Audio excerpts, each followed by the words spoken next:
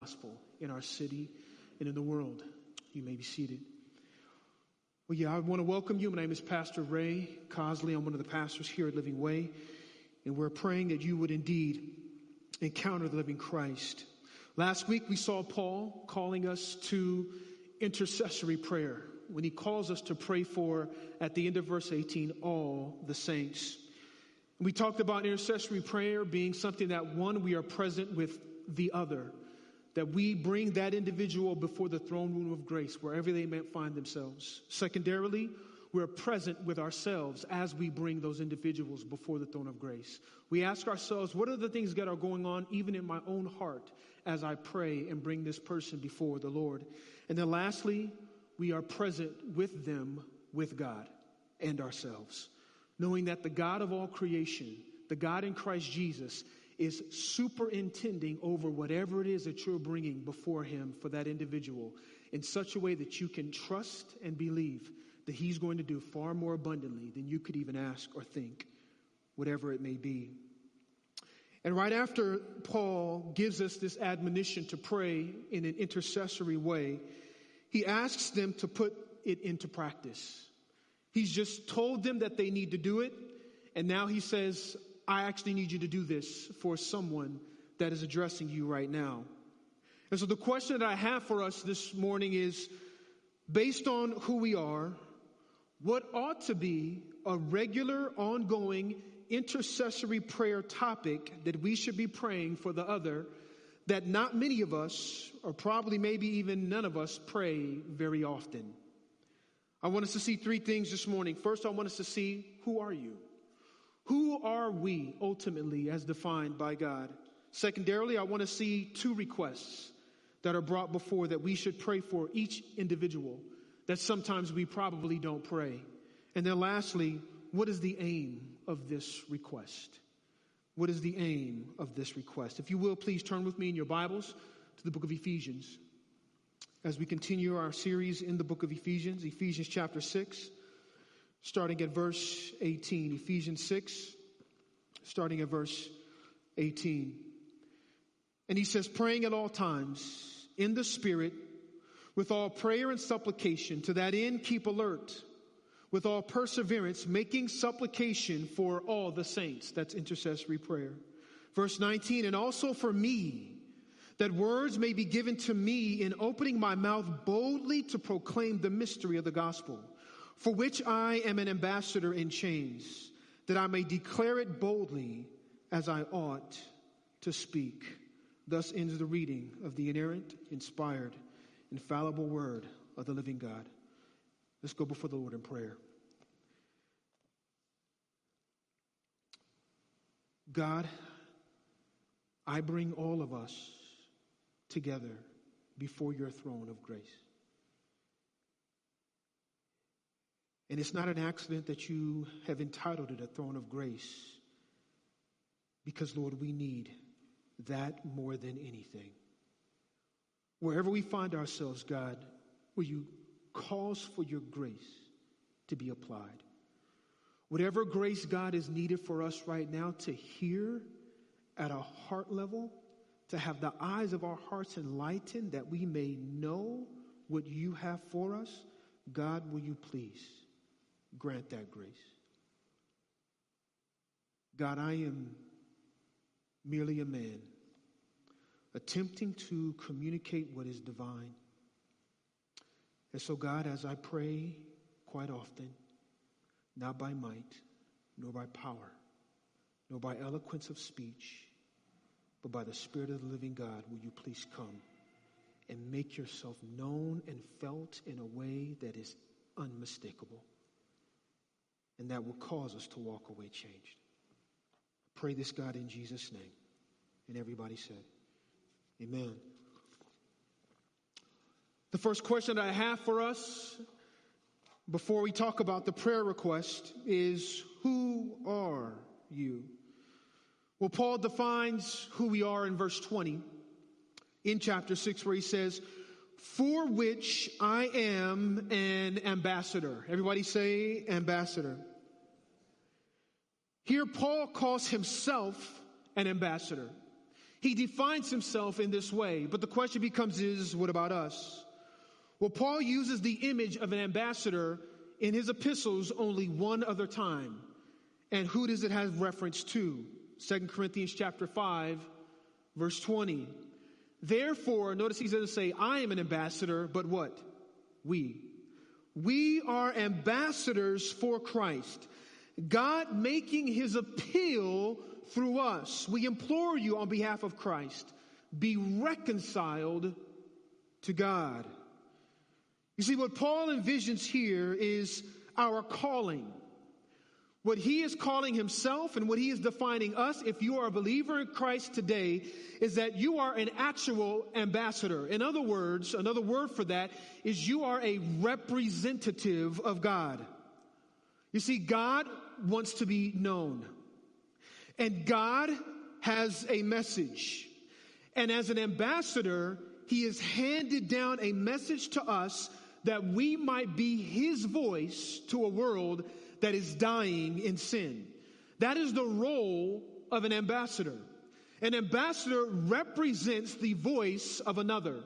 And here Paul really is digging into the picture of an ambassador, namely the emperor.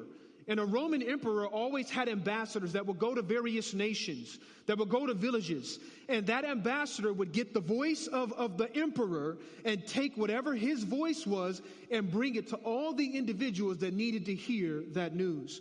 Well, here what Paul is saying is Rome may have an emperor named Nero, but we have a greater emperor. And that emperor is the King of Kings and the Lord of Lords. And he has revealed himself in the person of Jesus Christ. And when he revealed himself in the person of Jesus Christ, he came with one aim: to make disciples of all the nations. And he told us before he left and ascended into the heavens, go and make disciples of every nation, baptizing in the name of the Father, the Son, and the Holy Spirit. And Lord, I will be with you always, even to the end of the age. That was our commission, to be his ambassadors, to bring his message to a world that needs to hear it most. That is who you are. You're an emissary of the King of Kings and the Lord of Lords. And the first thing about an ambassador is that an ambassador has been given a message, but that message must be right. You see, an ambassador does not have the liberty to change the message. The ambassador does not have the liberty to make the message fit what makes him or her feel good. That individual is called to take whatever the message is from the emperor, no matter how they think, no matter what they feel, no matter what they like about it, and simply convey it the way that it was intended to be conveyed. And that's a challenge that we see even our day when it comes to Christianity, do we not? So many of us that are called to be ambassadors have fallen into a place where we find ourselves not liking the message of the emperor. And so we're shifting it and changing it to try to make it more palpable, to make it more acceptable, to make it align in such a way that it can hopefully, in our estimation, be received better. But that's not our job as ambassadors. That is not our calling, as that is not our role. Our role is simply to deliver it as it has been given and entrust it to the one who has given it to us. Amen. Secondarily, an ambassador by nature, if that is your identity as a Christian, then that means that the message cannot go undelivered. Not only can you not change it, but it can't go undelivered. By nature, an ambassador is a deliverer. They deliver the news that they have been given. And I just want to ask you this question. Do you see yourself in this way that Paul sees himself here? If you don't, maybe even as Paul is praying, that you would pray this prayer for yourself. God, help me to see what I don't see about who I am in Jesus, that I carry the name, as we're going to talk about next week and the weeks prior. We carry the name. You see, the gospel, and you know this, but do we know this? The gospel is the only hope for the world. Do you hear what I just said? It's not a hope. It's the only hope. the people that got shot at the University of Virginia, those who got killed at the gay and lesbian bar in Colorado, that friend of yours that died in their sickness, that neighbor that you see on a daily basis. Every single one of those individuals needed one hope, and that's Jesus Christ. And you and I are the only ones who have that hope in our voice. This is why Paul is praying. Because even as Pastor James was praying for these children up here, as he was praying for the parents as they parent their children, this is what he just said. Will you grant them the grace to have the end in mind? You see, ambassadors, because we know what we know, we have the end in mind. As Francis Chan gave the illustration of a rope, and Pastor James has used this and I've used it before, a rope, if a rope were to extend from here all the way to the back of this sanctuary, and it represented life and eternity, the part of the rope that represents your life would be right here, only this big. And the rest of the rope that extends for the rest of this sanctuary represents all of eternity. You see, an ambassador who knows the news that has been given from the king, they get that. They see that. They feel the gravity and the weight of that. So when they look at the people that are driving on the highway, when they see the individual behind the counter, when they're bumping shoulders with their coworkers and their friends, when they're on the basketball court, when they're sitting at home, when they're seeing their neighbor, wherever it may be, there's this reality of an ambassador that I have been given a message, and if I don't give that message of hope to that individual, then they will be lost forever. Do you feel the gravity and the weight of who you are as an ambassador? See, this is why Paul is praying. Because he feels the gravity and the weight of his calling. And this is our calling as well. And so as I ask the question, who we are, ambassadors, the next question is based on who we are, what ought to be a regular, ongoing prayer that we should be praying intercessory for the other, that many of us probably, at least I had to admit as I was studying, rarely, if ever, pray. And this is what we see in Paul's prayer. After he tells them to pray for all the saints, at the end of verse 18, he says, and also pray for me. But look what he prays. That words may be given, everybody say words, to me in opening my mouth boldly, everybody say boldly, to proclaim the mystery of the gospel. Paul tells us and asks the Ephesian church to pray two things for them. The two things that I'm saying that we ought to pray regularly for, interceding for one another, that we probably, if we're honest, rarely, if ever, pray is, God, will you grant my brother? God, will you grant my sister? God, will you grant whatever individual that is on my mind right now the boldness to give the words to preach the proclamation of the mystery of the gospel? How many of us pray that on a regular basis? I would have to probably put my hand down. But here, out of all the things that Paul could have asked the Ephesian church to pray for, this man had been shipwrecked. This man had been beaten. Right now, presently, he is in prison. And instead of him praying, will you please help me to endure the travesty of being in chains in this cold prison, will you instead grant me the grace to be an ambassador in chains for the sake of the gospel? Because he felt the gravity and the weight of who he was as an ambassador. The first one is he prays for boldness. The first thing that we ought to do in praying for our brothers and sisters, if we're going to pray intercessory prayers, is for boldness. Because here's the reality. We are not proclaiming. Study after study that I've read over the years, Christianity is declining. I told you guys about that a few months ago. And not only is Christianity declining, what they're saying is that people who formerly identified as Christians are what they call switching. And they're switching to none. They're not even embracing another religion or another expression of religion. They're simply switching from Christianity to nothing, to where they're saying ultimately the vestiges of what has been, for the most part, a Christian nation will be non-existent soon if we move in this direction. The studies are saying that the majority of us as churchgoers, almost half of us, don't even pray for opportunities to tell other people about Jesus, let alone telling other people about Jesus. And the question that I've asked myself, and that I'm even asking us, and I would encourage you to ask yourself, is why? What is keeping us from proclaiming this wonderful good news that each one of us, if you're in Jesus today, have experienced? Well, I want to give a few reasons why maybe we don't proclaim it. Boldness, one, because people don't understand our message, and a lot of us as Christians don't even understand it either. If we were to ask or be asked, could you articulate the gospel? There are so many Christians that just can't even articulate the wonder and the beauty of the gospel message. Another reason that keeps us maybe from stepping forward in boldness, and this is not necessarily our fault, but it's a reality, is Christianity in our context, in our culture, gets a lot of bad press.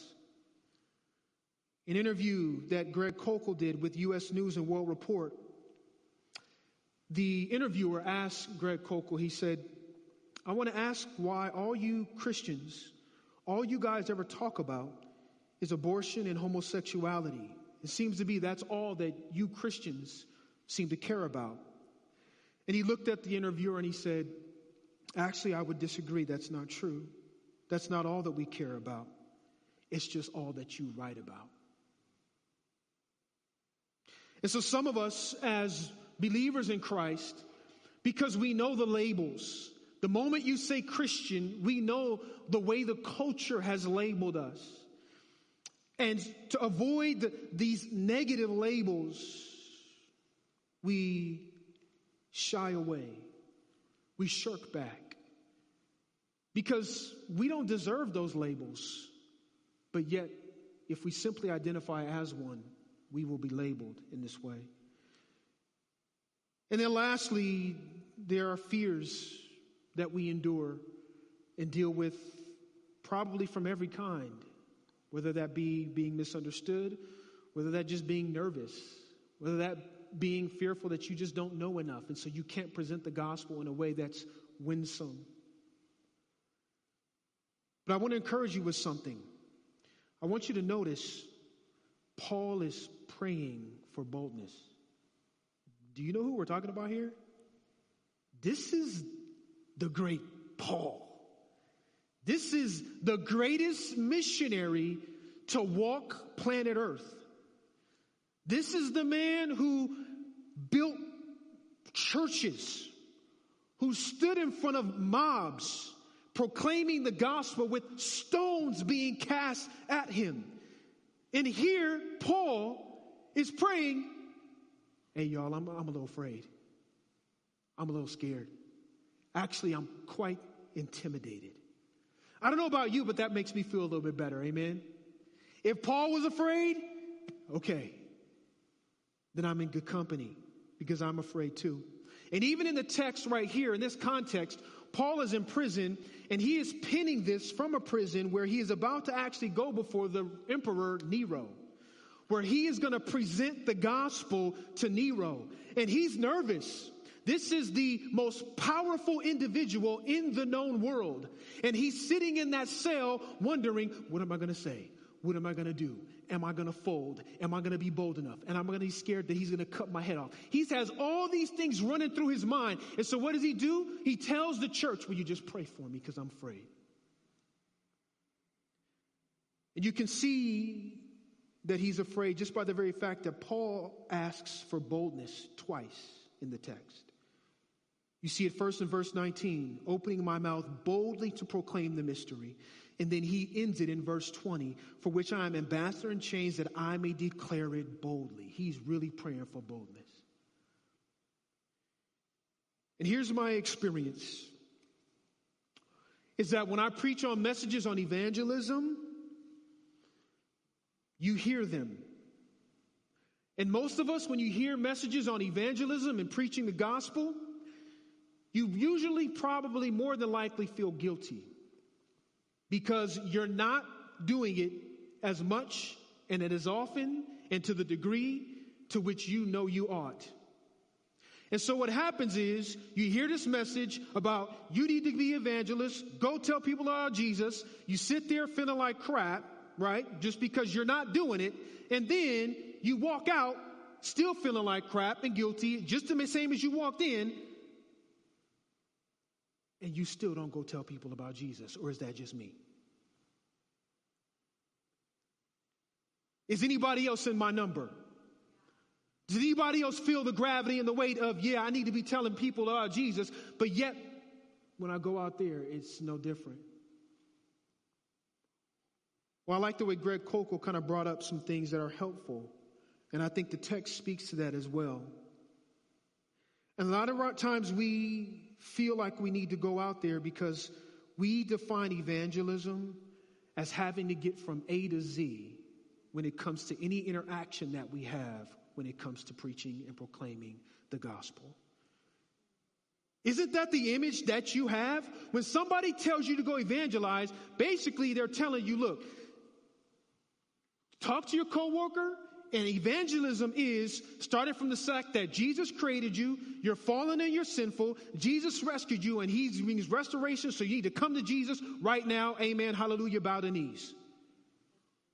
Isn't that kind of what you think when somebody tells you to go be an evangelist?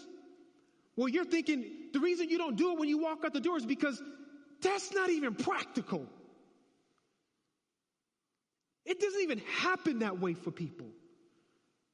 Oh, you just got to get a track. We don't really use tracks much these days. I'm probably a little old there. Campus Crusade. Who are my Campus Crusaders? All right, my track people. We used to go out with just tracts, and we used to go to Universal City Walk and just be passing out tracts and telling people about Jesus. Hey, praise the Lord. Praise the Lord. But isn't that kind of intimidating? Isn't that a little scary? That's why whenever we called people to do it, it was like 5 people that showed up.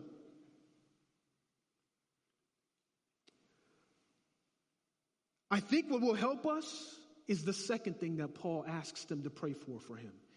He prays for boldness, but then also he prays, verse 19, and also for me that words may be given. Everybody say words. So the other request is that he's asking, give boldness and give me words. Pray to give me words. Now that word words there, he's asking to be given to him, is the idea of imparting a message. So his idea is, I want to impart a message. I want to impart a word. Now, the situation here that Paul is addressing is not the fact that Paul doesn't know what to say. We're talking about Paul here. If anyone knew the gospel, Paul knows the gospel. So he's not praying, will you pray for me that I would know the words of the gospel? It's not what he's praying. You know what Paul is asking here? He's asking for divine leading and strength to know what he ought to say with wisdom and timing. God, will you give me the right word?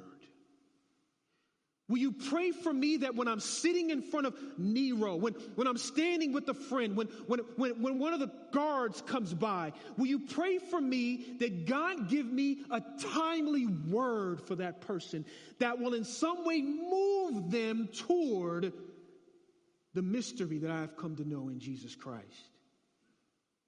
I think John chapter 4, verses 35 through 38 illuminates this quite well. Jesus has just talked to the woman at the well, and he says this, do you not say that there are 4 months, then comes the harvest? Look, I tell you, lift up your eyes and see that the fields are white for harvest.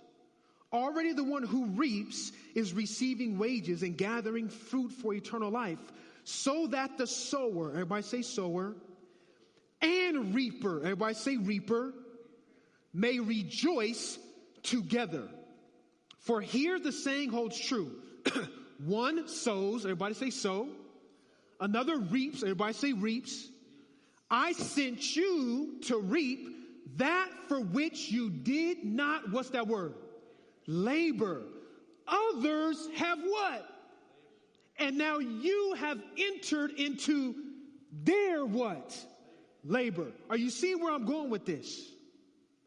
What is Jesus saying? You know what we envision evangelism as? We all got to be reapers. If we're not reaping, then we're not evangelizing. But you need sowers. You need people who are sowing and tilling the soil of the soul. And so what Jesus is saying here is that both the sower and the reaper are necessary to bring people to the wonder of the gospel. And for me, when I hear that, that kind of brings the guilt down and the intimidation down, at least for me. Because if Paul is saying, give me a word, then really my desire when I'm engaging someone, when I'm encountering someone, is not I got to get from A to Z of the gospel. It's God, will you give me a sowing word that I can plant into this individual in some way where you can meet them that might bring them farther along in the path that one day a reaper shows up. Come on now. A reaper shows up. And when that reaper shows up and that person comes to the wonder of the gospel, that's not the only individual that was in the process of evangelism. The reaper is benefiting from all of the other sowers that took their time to sow that seed day after day, week after week, year after year, until finally the reaper, who is not the individual, but who? We know who the reaper is. God himself. And Paul said it. It's not Apollos. It's not Paul. You water. God gives the increase.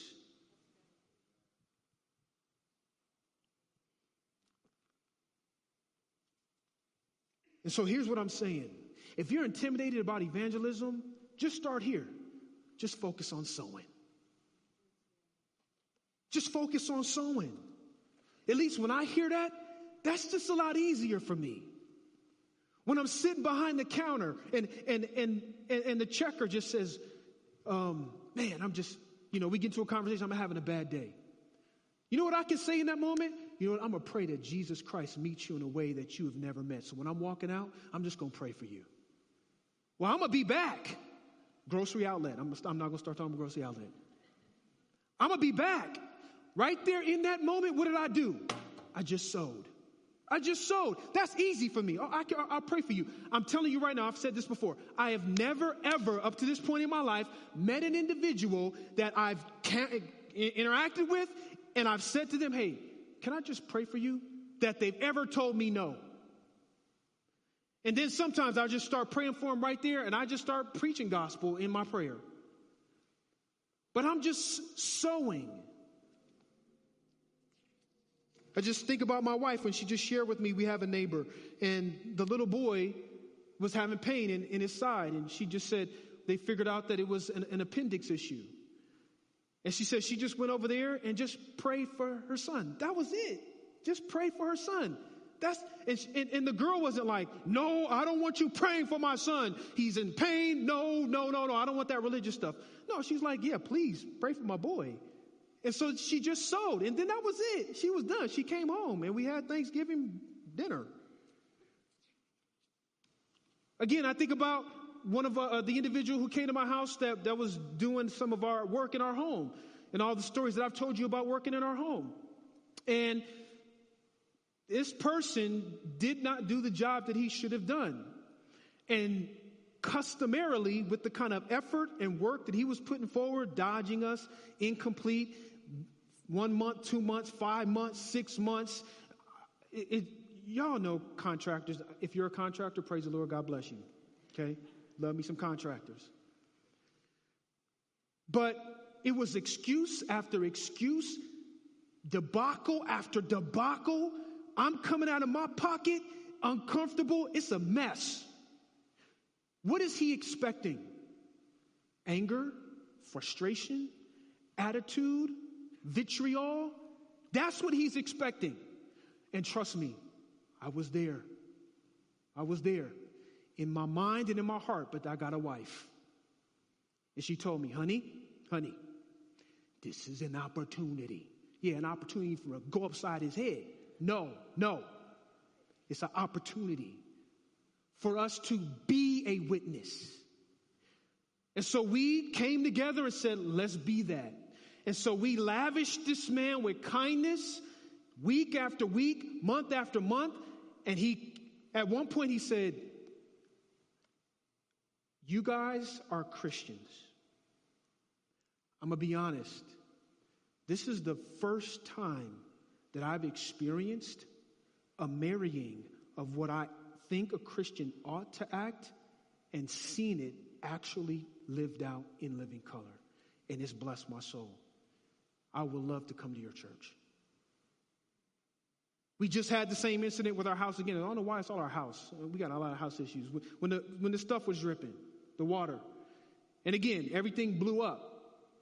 And so the people who came over to help and make all the fixings and fix it all up, we just got into conversations. And I just asked them about their kids, asked them about their job, asked them about their new business. And then they asked me what I do. Now, y'all don't have that privilege. I have a nice little entryway. It's real easy. I'm a pastor. Oh, yeah, that gives me permission. And so I just brought them into that. And so then we started asking questions and we just started conversing. I'm not thinking in my head, which I used to, and I have had that pressure. I got to get to the gospel. I don't know if they walk out this door ever again and they're ever going to hear the gospel. You got those fear tactics, right? You've heard those fear tactics. No. I'm just going to be where they are, and I'm going to ask God, will you give me a timely word? Like Paul's praying, God, give me a word. What's your word for them right now? And I'm going to give that word in your wisdom, and then I'm going to entrust them to you. Come on, man. That's when we start to be light in a dark world.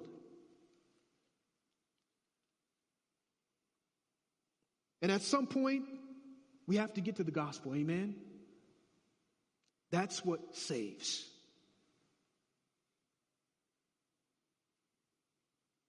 But that doesn't mean that there isn't a time for sowing. Now, here's what the flesh can do even with that. Some of you will see that as an excuse not to get to the gospel. God, the Holy Spirit, may be ministering to some of you guys right now, saying, it's been enough sowing. You need to step into reaping with that person. And that's where you need to pray, God, will you give me boldness? The time for sowing is done. Present the gospel. But for others of you, I'm hoping that this isn't an excuse to say, I'm just always going to be a sower and never step into reaping. But this is maybe just a bridge or a springboard that you can feel comfortable that can launch you off in a way that you don't have to walk out of here because I talked about evangelism and you feel guilty and shameful that you're not going to go do it. Amen? So finally, who are we? Ambassadors. The two requests that we should pray for each other. And this is a prayer. So again, my question is, how many of us pray for one another? God, will you just give my brother, my sister boldness? God, will you give my brother, my sister a timely word? How many of us pray that? I'm struggling and I'm the pastor. But Paul is saying, that's what I want you to pray for me. And this is an area of intercessory prayer that changes the world. And so finally, what is the aim of this request? These two requests. What's the ultimate aim of boldness and a timely word? The last and final thing that Paul brings out here that I want to address is he says, and also in verse 19, for me, that words may be given to me in opening my mouth boldly. Now, what's the aim? The aim of the desire for boldness and words to be given is to proclaim the mystery of the gospel. So Paul is saying, pray that through me, they would see the mystery of the gospel. And I want you to notice something. I want you to slow down. Notice he doesn't say, pray for me that I proclaim the gospel. He says, pray that I proclaim the what? Mystery of the gospel. You see, the moment the people in your life that don't know Jesus see the mystery, it will become gospel to them. It's the knowledge of the mystery that makes the gospel good. This word mystery takes us back to Daniel chapter 2. And the word mystery is used to refer to a secret plan of God.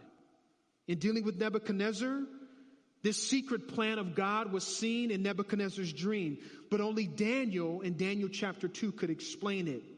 And the dream in Daniel chapter 2 was a revelation of God's redemptive plan for the end of the age. You see, the mystery is about redemption.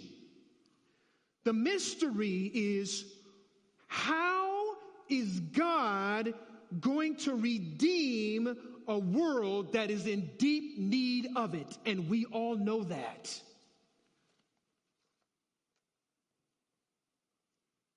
We're longing for redemption.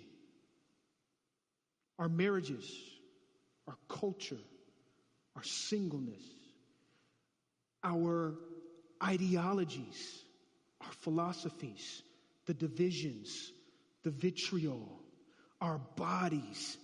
Everyone is searching and clamoring for redemption. And the mystery is, how are we going to gain what all of us out there in the world are longing for?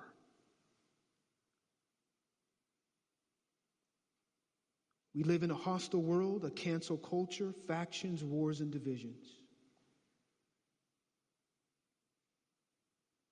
And there are dimensions to this mystery that Paul unfolds, that we've seen throughout the book of Ephesians. And when you get these various dimensions of the mystery of the gospel, all you hear is good news. For example, Ephesians 2:14 through 15. For he himself is our peace, who has made us both one and has broken down in his flesh the dividing wall of hostility, by abolishing the law of commandments expressed in ordinances, that he might create in himself one new man in place of two, so making peace. You see, the mystery of the gospel is that Christ brings peace to the hostility in our world. See, this is why our vision as a church is to be a gospel-revealing, missional community. Because the world wants peace. The world does not like the hostility that exists in our culture. The world does not want us at odds. But the question is, how? And the reality is, they haven't figured out an answer. But see, when you have people under the same roof, under the auspices of Jesus Christ, that should be at odds with each other, and yet they're loving one another as family, that reveals the gospel. That's why we call it a gospel-revealing missional community. This is what the Beyond the Building campaign is all about. This is why we call it Beyond the Building, because it's not about a building. It's about this vision of the mystery of the gospel, that if people in the world step into it, they will lose the hostility and they will gain the peace their hearts are longing for. You see, I almost didn't marry my wife because I was black and she's white. Because of the challenges that come with that. The challenges to my own security and identity. I don't want to be labeled a house Negro. I don't have time to explain that. If you want to know more about that, you can ask me. I don't want to deal with being misunderstood. I don't want to deal with being valued or devalued or in a way that feels like I'm not being heard or seen. I want to be with somebody who knows the struggle, who can look at me and nod and say, I feel you. See, those were all the things that were percolating in my mind and my heart when I actually broke up with my wife. And you know what the Lord said to me? He said, Ray, what is of greater value? Are you telling me that you're going to walk away from a woman who's filled with the Holy Spirit, who fears the Lord deeply, just because she doesn't look like you? And I felt like Peter when Paul was rebuking Peter. When Peter was at the table of fellowship with the Gentiles, and all of a sudden his Jewish friends come along, and then all of a sudden he just kind of scampers off, wanting no association with these Gentile dogs. And Paul looks at Peter and says, you are out of step with the gospel.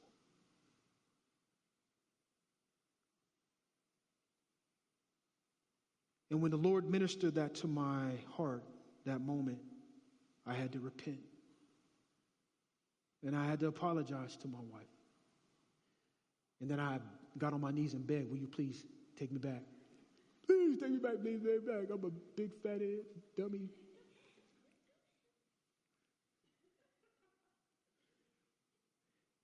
And one of the reasons why we married was because we know the history of black and white in our culture.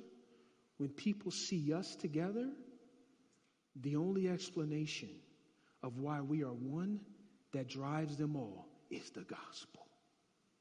We are a living embodiment of the fact that two individuals that should be at odds historically are now together in union as one because of Jesus Christ.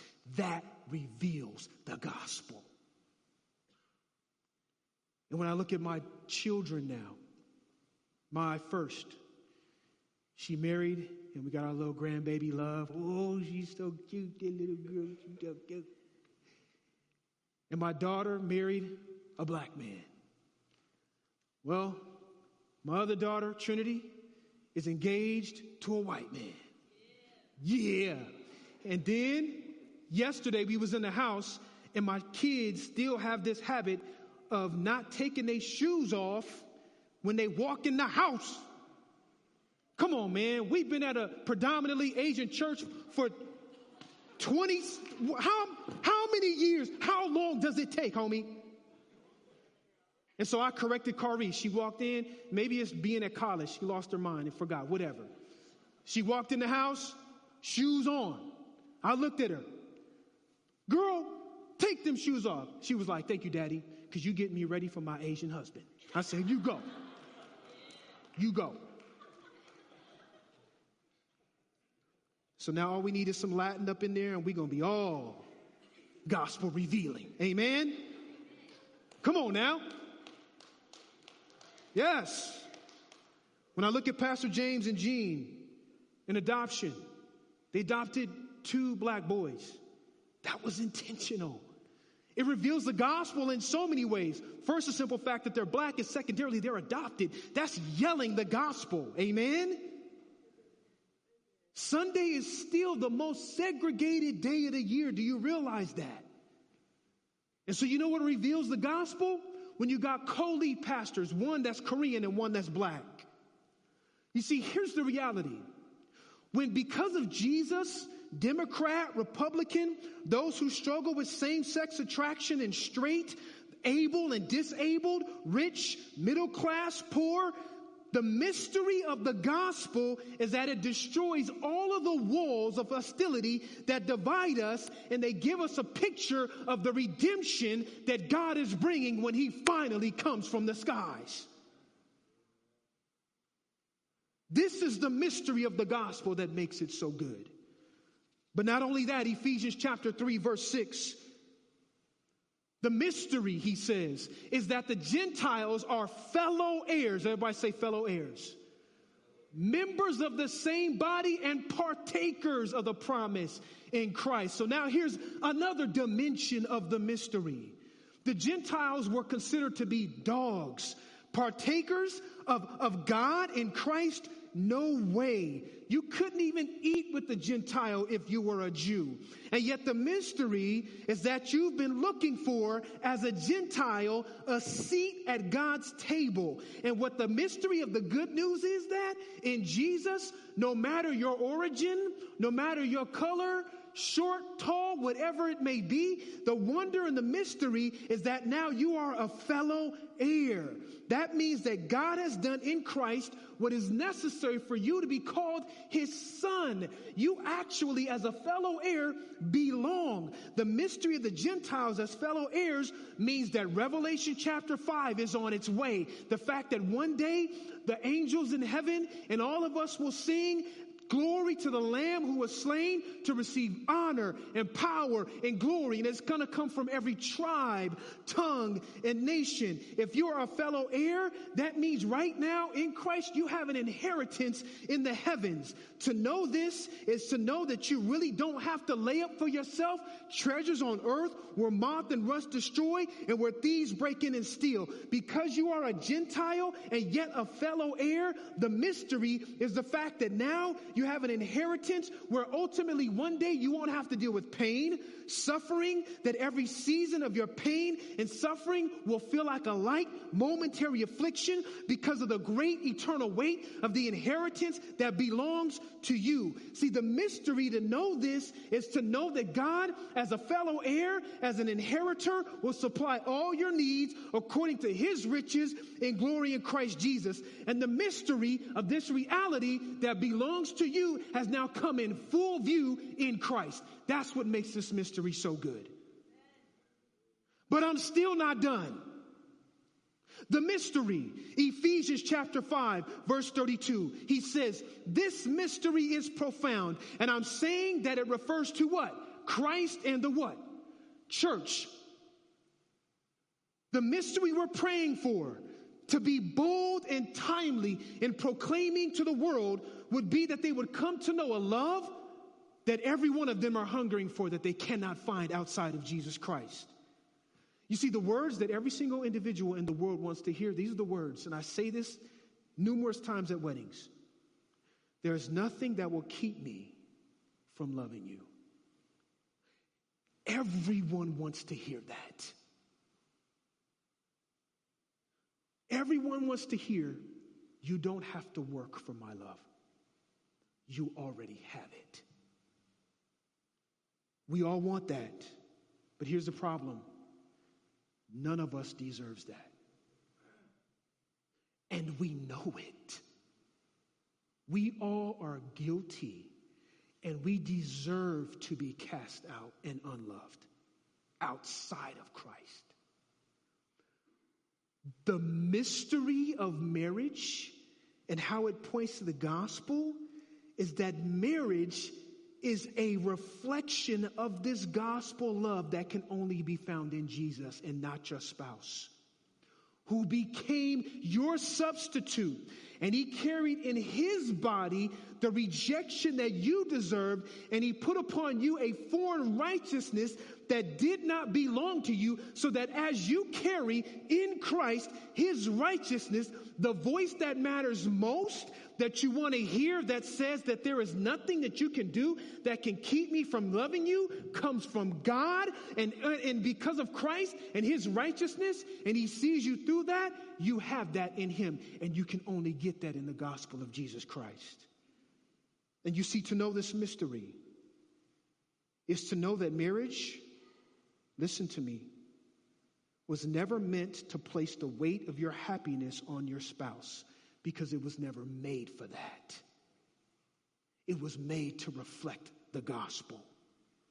You see, to know this mystery of marriage is to know that the fight to commit in your marriage is a far greater weight than you may be putting on it, because it has the weight of the gospel attached to it.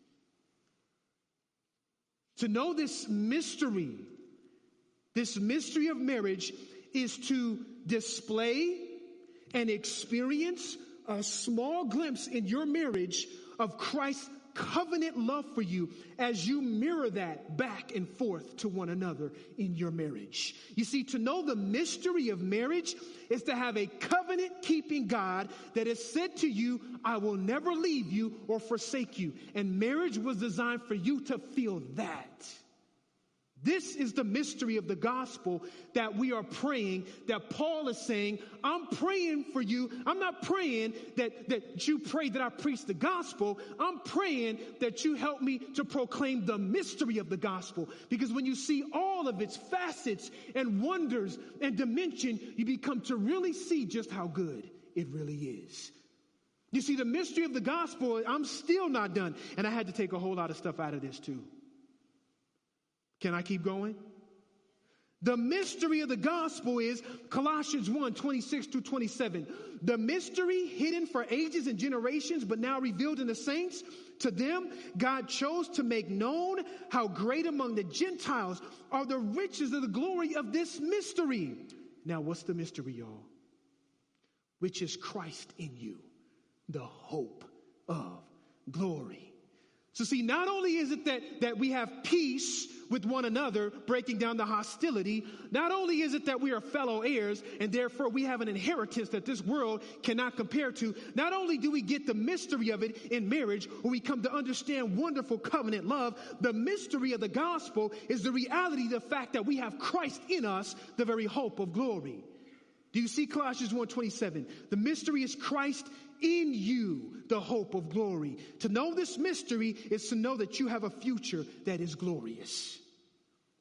That's why Paul says, what eye has seen, what ear has heard, what heart has imagined. What God has prepared for those who love him. If you saw what is to become of you in Christ, when you step over into eternity, as C.S. Lewis says, you would be tempted to worship yourself. Do you realize what it means to have the hope of glory? That means you will have heaven, his presence, ever-increasing gladness, peace at the center at all times, contentment beyond measure, unmitigated joy, no more sin. You won't hurt or disappoint another person. You will love God and others in all the ways that your heart right now is beating for, but you can't do it because you still have the flesh. There will be no sickness, no death, and you will be finally able to worship in all of the ways that your heart hungers for, because worship is the culmination of joy. That's the hope of glory. And this is the mystery of the gospel. I'm still not done. The mystery is Ephesians chapter 1, verses 9-10. Are y'all getting tired? Y'all getting tired? I'm almost done. The mystery is making known to us the mystery of his will. And notice these are all in Ephesians except for the one I talked about in Colossians. Making known to us the mystery of his will according to his purpose, which he set forth in Christ as a plan for the fullness of time to unite all things in him, things in heaven and things on earth. Now, do you know what that means? I'll just say this because I don't have a whole lot of time. He says, in Christ, which is set forth in Christ as a plan for the fullness of time. The word there for time in the Greek is kairos, not chronos. Kairos is time with meaning. You notice how Joseph and his brothers, right? Joseph and his brothers, what you meant for evil, God meant for what? Good. So it's talking about meaning. This time that you meant for evil, God has reversed it and used this time to mean good. So here's the mystery. When he talks about uniting all things with the fullness of time in heaven and earth, this is what that means. This is the mystery. Is when you add all of time up, all of history, what will ultimately be the meaning of it all? What will every event in your life and in history ultimately add up to? All the good stuff, all the bad stuff, all of the disappointments, all of the wonderful joys, all of the mundane. What this means is that the mystery is this. Every single event in every single person's life since the dawn of time will add up to one meaning. Jesus Christ. Do you want to know why that's good? I could talk a lot about it, but I'm going to give you a few reasons. To know this mystery is to know that building your own empire or legacy in this world is a waste of time. Because guess what? All of it is going to add up to Christ. You know who we will see after all of your efforts and energies and empire and money and accomplishments? You know who we're going to see at the end of everything that you've accomplished? It ain't going to be you. You know who we're going to see? Jesus is going to use all your things to point us to him. You know what this means? That he's at the center of your history. Your life is not a series of haphazard events. He is orchestrating every small, mundane, and what you think to be inconsequential. And he's taking it and he's going to sum it up. And then at the end of the age, you're going to look at it and say, ooh, what a recipe, because I gained Christ more in it and through it. You know what it means that he has summed up all things in the fullness of time? The mystery is that he's got your whole world in his hands. Every event in your life is an instrument in the symphony of his master plan to bring you to the greatest treasure that your heart will ultimately be fulfilled in, and that's Jesus. And he's going to take Satan, that worm, that accuser of the brethren, that demon that hounds us day in and day out, and he's going to sum it all up by throwing him in a pit. And as C.S. Lewis says, when all the events of history reach their fullness, God will invade. When the author walks on the stage, the play is over. But what good of saying that you are on his side at that point? When you see the whole natural universe melting away like a dream and something else, something that never entered your head could conceive comes crashing in. Something so beautiful to some of us and so terrible to others that none of us will have any choice left. For once it's all summed up, this time it will be God without disguise. Something so overwhelming that it will strike either irresistible love or irresistible horror in every creature. You see, it will be too late then to choose your side. There's no use saying you choose to lie down when it becomes impossible to stand up. End quote.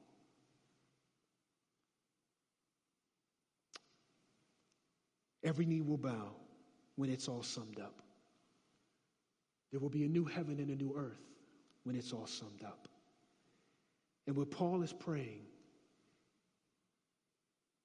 is, will you ask God for me to be bold enough and to give enough of a timely word that people see the good of that wonder, of that mystery? You see, what I just articulated in fraction is the mystery that every heart in your life is longing for. And this is why we sing during the Christmas season, go tell it on the mountain, over the hills and everywhere. Go tell it on the mountain that Jesus Christ is born.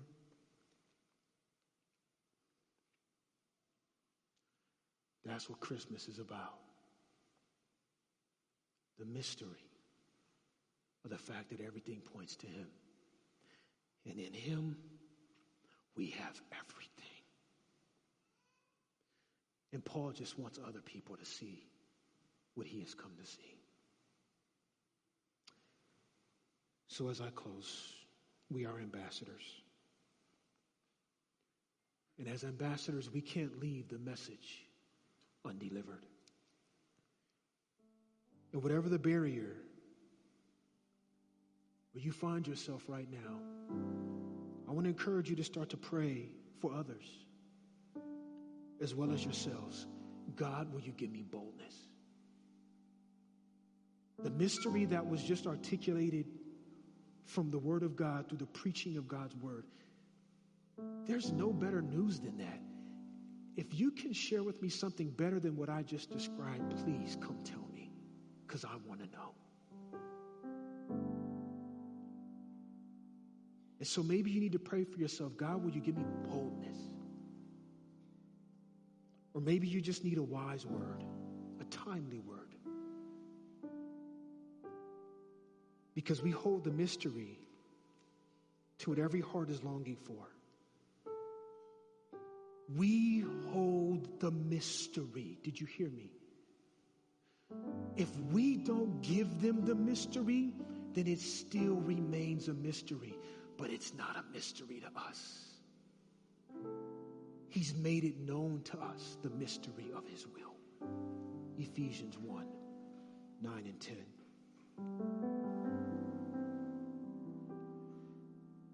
And I said this before, this is why we want to go beyond the building. We want to go beyond the building with this mystery. And so I just want to encourage you. Some of you still have been maybe on the fence. And I'm asking you, if you would, just consider and ask the Lord to minister to your heart how he might be again calling you to come alongside us as we want to be a church that unfolds more of the mystery to people who need to know Jesus Christ. And there may be some of you that have reservations with giving. Maybe you have questions. Maybe there are challenges. I just first want to offer myself and Pastor James, we're going to be downstairs. If for some reason you felt like I just can't come alongside this mission that we have to be a gospel-revealing missional community by giving toward the building campaign, and if there's some challenge or struggle, we want to be with you in that. We want to meet you where you are in that. This is a part of our vision to unfold the mystery. This is why we keep talking about it. And I've already told you guys, in the history of me being a pastor, I've never asked for money, and I'm not asking for it now.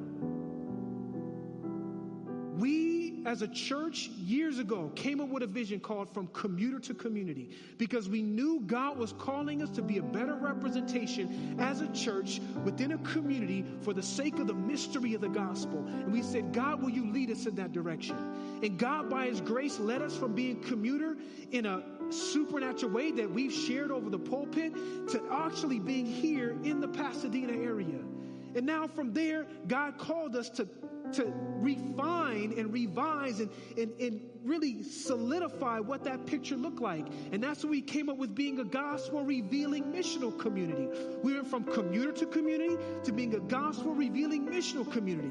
And all the things I just shared with you about my marriage, about my children, about Pastor James and Jean, about us being co-lead pastors, all of those things are the desire that beat at the core of our heart, because we've come to understand and know that the world outside is lost and they need the gospel of Jesus Christ.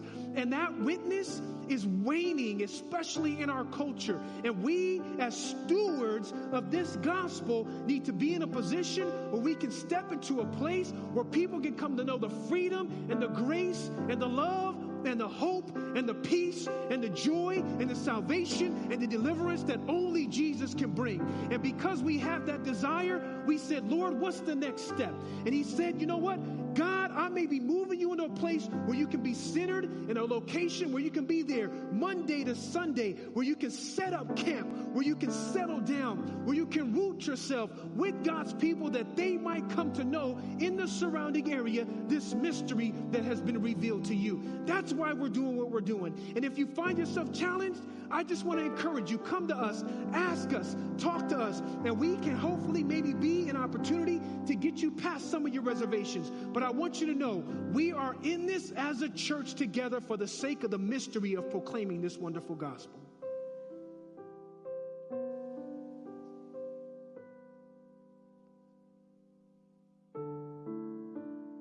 And lastly, some of us know that we need to be praying that God give us boldness and a word for someone else today. It may be your neighbor. It may be the individual who you work out with at the gym. It may be the individual at the grocery store. It may be someone in your family. And so I want us to actually practice exactly what Paul is saying here. And I just want to give 30 seconds. And I just want you to bow your head. And I don't want you to pray for yourself. I want you to pray for the person to your right and your left. And would you pray Paul's prayer for them? Will you pray verses 19 and 20? God, will you give them boldness?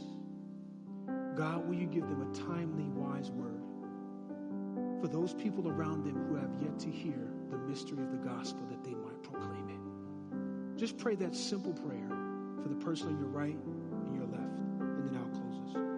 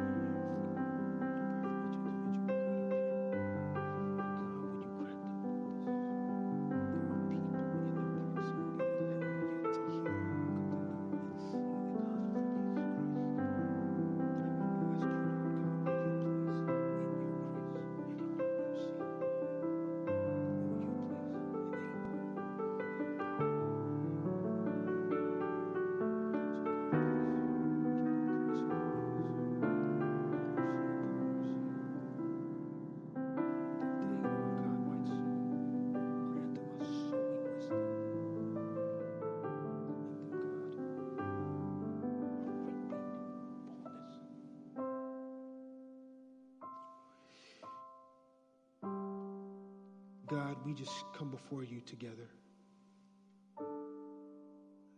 And I bring all of us, including myself, to you.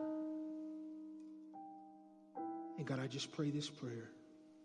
God, will you grant us a sowing wisdom and a reaping boldness? God, will you grant us a sowing wisdom and a reaping boldness? In Jesus' name, amen.